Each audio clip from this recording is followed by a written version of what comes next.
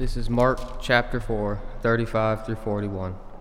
On that day, when evening had come, he said to them, "Let us go across to the other side." And leaving the crowd, they took him with them in the boat, just as he was. And the other boats were with him. And a great windstorm arose, and the waves were breaking into the boat, so that the boat was already filling. But he was in the stern, asleep on the cushion. And they woke him, and said to him, "Teacher, do you not care that we are perishing?" And he awoke, and rebuked the wind, and said to the sea, "Peace, be still." And the wind ceased, and there was a great calm. He said to them, "Why are you so afraid? Have you still no faith?" And they were filled with great fear, and said to one another, "Who is then that this even the wind and the sea obey him?" This is God's word.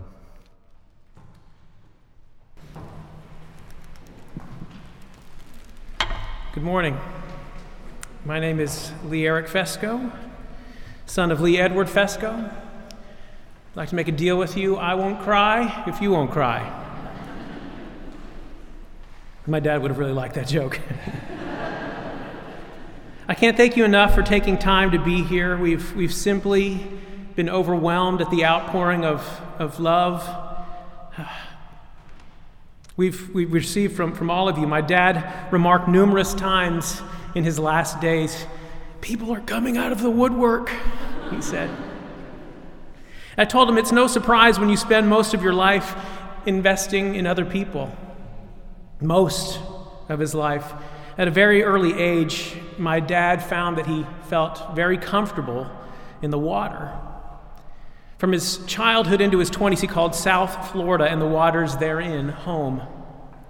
But you see, my dad, he wasn't a beach bum. He and his good friend Richard, well, they weren't satisfied to sit around in the sand. They were more interested in moving through the canals in a speedboat, and it wasn't long after that that he began water skiing. And let me tell you something. My dad was a phenomenal water skier, and sometimes he would even use skis. No, seriously, he was a barefoot skier. He learned to barefoot ski at a very early age, right down the waterway, probably as early as age 12. A 12-year-old boy gliding through the water without a care in the world. I was in elementary school, perhaps second or third grade, when I saw my dad water ski for the first time, and I couldn't believe what I was seeing. I couldn't fathom how my dad was so good at something that I had no idea about. That wasn't unusual for my dad, to be sitting on a hidden talent. Never one to brag, just quietly good at something and being happy knowing that he could do it, even if no one else knew about it. My dad went from the canals of South Florida to, well, that really didn't provide him much direction to do anything. I suppose he could have been a water ski instructor or something, but my dad would tell you he barely made it out of high school. He had no desire or appeal for furthering his education. A high school diploma was all the satisfaction that he needed. You might say he was aimless. He didn't have a sense of calling. He didn't aspire for much of anything, which is just the kind of person the U.S. government was looking for at the time. "Have you nothing to do?" said Uncle Sam. "I'd like to send you on an all-expenses-paid trip to Vietnam." My dad was aimless, but that doesn't mean he wasn't clever. He figured he could outsmart the draft process and beat them to the punch. Before he was drafted, he decided 4 years in the water is much preferred to 2 years as an infantry soldier in the Army, so he enlisted in the Navy. I can't tell you for certain when my dad became a Christian. I'm not sure he could have told you an exact date either. But I believe it was in the service to the U.S. Navy where the Lord began to shape and prepare him for a lifetime of service to him. My dad went from being an aimless wanderer with no ambition to a person who suddenly found themselves in the middle of structure, order, discipline, purpose, direction, and a community of people working towards a common objective. But most of all, he learned about selflessness and laying down your life for another. Those things aren't just good things for a person to learn. They're some of the very attributes we would find in our Creator. St. Augustine once said, "You have made us for yourself, O Lord, and our heart is restless until it rests in you." I believe my dad was hearing the faint echo of his Maker And of all things, it was in the U.S. Navy he used to incline his heart towards him. It was in the waters of the sea that pushed him toward the waters of baptism. And I believe it was for that reason that my father has always had an affection for his time in the Navy. As an old man looks fondly back at his early courtship between he and his lifelong love, this is why I believe my father's eyes would well up with tears at the sight of a jet thundering across the sky, reminding him of the sights and sounds of the aircraft carrier he called home for a season. It was his courtship with the Savior. And from there, the Lord would shape him, and he went from aimless to becoming a husband, a father, and a college graduate, in that order. My dad wasn't much of a singer.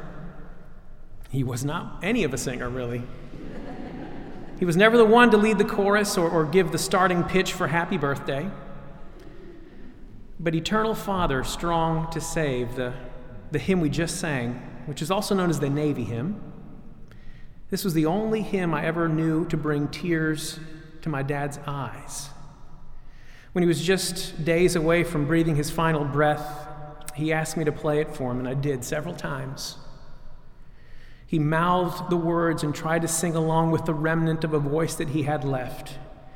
He wasn't strong enough to walk, but he mustered enough strength to sing in a raspy, whispered tone, Eternal Father, strong to save, whose arm hath bound the restless wave, who bits the mighty ocean deep, its own appointed limits keep. Oh, hear us when we cry to thee for those in peril on the sea. It was extraordinarily difficult to watch my dad over the course of his last 6 weeks or so. His body was failing him, and he would repeatedly ask God, why? He would try and think back over all the things in his life that he'd done and try and trace the origins of this merciless intruder to his body. He told us he'd been having numerous conversations with God, and when we asked him about the nature of those conversations, among other things, he said he asked God why. The hymn that sings of the passage my son just read for us moments ago, another band of brothers at sea, is what this scripture talks about. They were being tossed about by a storm which threatened to sink their vessel. Meanwhile, the Savior sleeps in the stern of the boat. They asked a question very similar to my dad's. Don't you care that we're perishing? Don't you care that we're perishing? What an interesting question. What an obvious and understandable question. What else could they conclude? While they were in fear for their lives, the teacher sleeps. It's hard to miss the parallels here. When you see a man's body wither away in such a short period of time, wondering if God is sleeping, it's understandable. Don't you care, Jesus? Though my father asked the question, a question whose definitive answer was etched somewhere upon his heart, he received the same answers the disciples heard. Peace, be still. You see, that was a command Jesus gave to the wind and the sea, and they, the inanimate objects that they are, listened to him. And when we read that account, we have this tendency to think just as the disciples did, who then is this that even the wind and the sea obey him? We read that account and believe that that is the miracle, that he spoke to the wind and the sea and they listened to him. Let me tell you something, that wasn't the miracle. The miracle was the fact that a bunch of scared sailors could make their way over to God incarnate, grab him by the shoulders, look into the very eyes of God, and ask, "Don't you care?" That's the miracle. Don't you see? Please tell me what other religion in the world has the audacity to make such a claim. Every other religion in the world, if we ask the so-called deity the question, "Don't you care?" would respond with, "Try harder. Maybe then your troubles will pass." Our faith, my father's faith, gives us the very shoulders of God to shake in the midst of the storm. Of course he cares. He gave his very presence, the very presence of God, to calm our storm. Sometimes I wish Jesus went on a little bit further with his answer, and maybe he could have answered their questions like this: do I care? Do I care? Do you have any idea what I gave up to be here with you in this boat? Do you have any idea why I'm here? Do you have any idea what's going to happen to me 11 chapters from now? Does he care? Though he was in the form of God, He did not count equality with God a thing to be grasped, but he emptied himself by taking on the form of a servant. Being born in the likeness of men and being found in human form, he humbled himself by becoming obedient to the point of death, even death on a cross. Jesus might say, the whole reason I'm here in the flesh is to give myself to you because you're dying. Of course I care that you're dying. And my Father knew this. I know he did. Like the rest of us, in the midst of the storm, sometimes we need to be reminded. And in many ways, my dad never matured past the age of 12. He was always a kid at heart. He was always the one to lead the parade of laughter. And I saw his faith alive and well, and so many times in his life, he was the epitome of what I just quoted from Philippians 2. Taking on the form of a servant and humbling himself. This is where I saw Christ most clearly in my dad.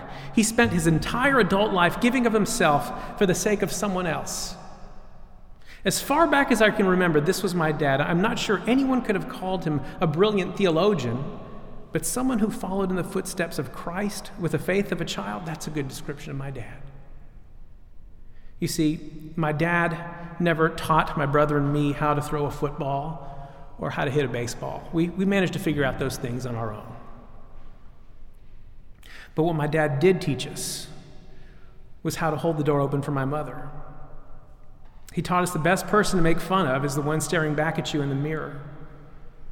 He taught us how to work a saw and drive a nail and a hammer or lay a tile floor, all skills which we saw him repeatedly use in service to other people. You before me, you before me. That was my dad's perpetual state of mind, and I'm going to miss him so much. Because in many ways, he was a best friend to me. If I ever needed help with a project around the house, or if I needed to move a piece of furniture, whatever the case, he was always my first call. Don't get me wrong, I know I have plenty of friends, many of which are in this room right now, all of which would gladly help if I gave the call. But my dad was not only willing to drop whatever he was doing to come to my aid, he did so just for the opportunity to spend time with me. It was you before me, not because it was his duty, but because of the joy it brought him to do so. The joy that was set before him, as the author of Hebrews told us of Christ. This is what my father modeled always. And it wasn't just me that he treated that way, it was everyone. It was his entire life. And when my brother and I were in the youth group, he and my mom were volunteer leaders. My dad's role was to set up the lesson during big group time. All the grades would assemble at the beginning, and my dad would set up the lesson. Then we'd all go to our smaller group divided by age and grade to hear our teachers finish the lesson. As many of you know, I know there's some youth workers here today. Sometimes working in youth is a thankless task. As much as you try and get them to listen to you, sometimes they're just too distracted to pay attention. They're more concerned about catching up with their friends or cracking jokes than they are listening to someone's dad talk about the Bible. But week after week, my dad would prepare his 5 to 10 minute talk and try his best to hold their attention and set up the lesson for the other teachers. Well, one week he snapped. He stopped mid-sentence and said to the whole group, "You know what? I've had it. I come up here every week and you guys just don't pay attention. You don't care what I'm saying. You talk while I'm talking and the rest of you are barely awake. That's it. I'm not doing this anymore. I'm tired of it. Goodbye." And he stormed off and slammed his door on the way out. We all sat stunned in our chairs, my brother and I. To say we were mortified is a monumental understatement. I never so badly wanted to melt into a puddle and just evaporate into the atmosphere. My dad finally lost it. But then suddenly the door cracked back open. And there appears my dad, from only the neck up as the rest of his body remained hidden behind the door. And with his 12-year-old boyish grin and his smile, he said, "Today's lesson is on self-control." He was so pleased with himself. He was such a kid. My mom always said she had 3 sons, numbering my dad as one of them. And like a kid, even into his final days, he needed to be reminded of his eternal security. I'm beyond grateful for the fact that my dad's illness, though it felt so quick, it wasn't so quick that we couldn't say goodbye and have a few meaningful conversations along the way. His faith remained steady, believing Christ justified him and atoned for his sins, but like so many of us, sometimes it all seemed too good to be true. And he said as much to us in one of those final conversations. But the reminder he needed to hear was that it's not the strength with which we hold on to him. It's the strength with which he holds on to us. Peace be still, sailor.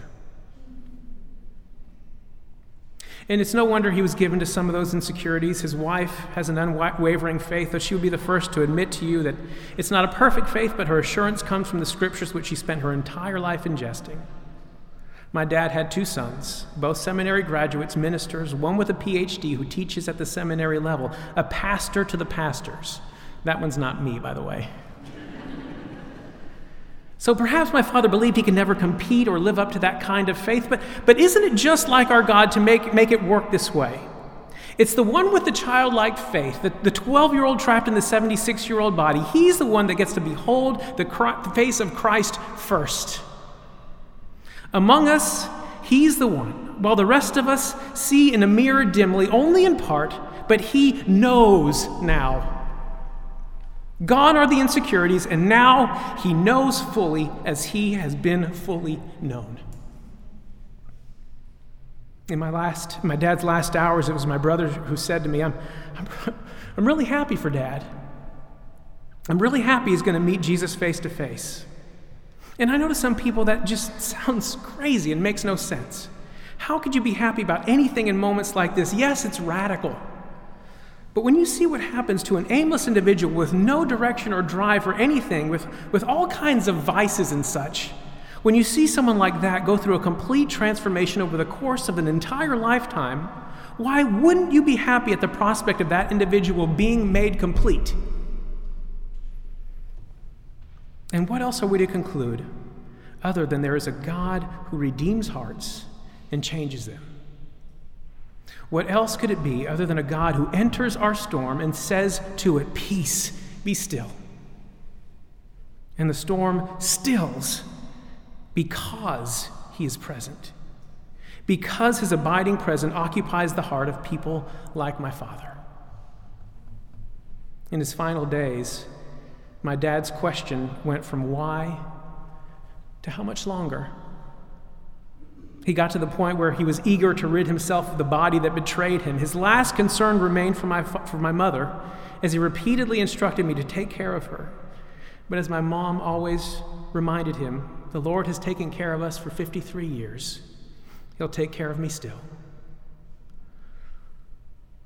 And once his heart began to rest in the idea that he would soon be going home, one afternoon, my mom went to check on him, and he had his hand resting upon his temple. My mom asked him, is your head hurting? He didn't respond, so she asked him again, "Is it your head?" Then my mom realized he wasn't holding his head. He was holding a salute. With his eyes facing heavenward, he said, "Permission to board, sir." And now my reply to him, at ease, sailor, at ease. Or perhaps stated better, peace be still. Your storm has been silenced. Enter into the joy of your master. God bless you all.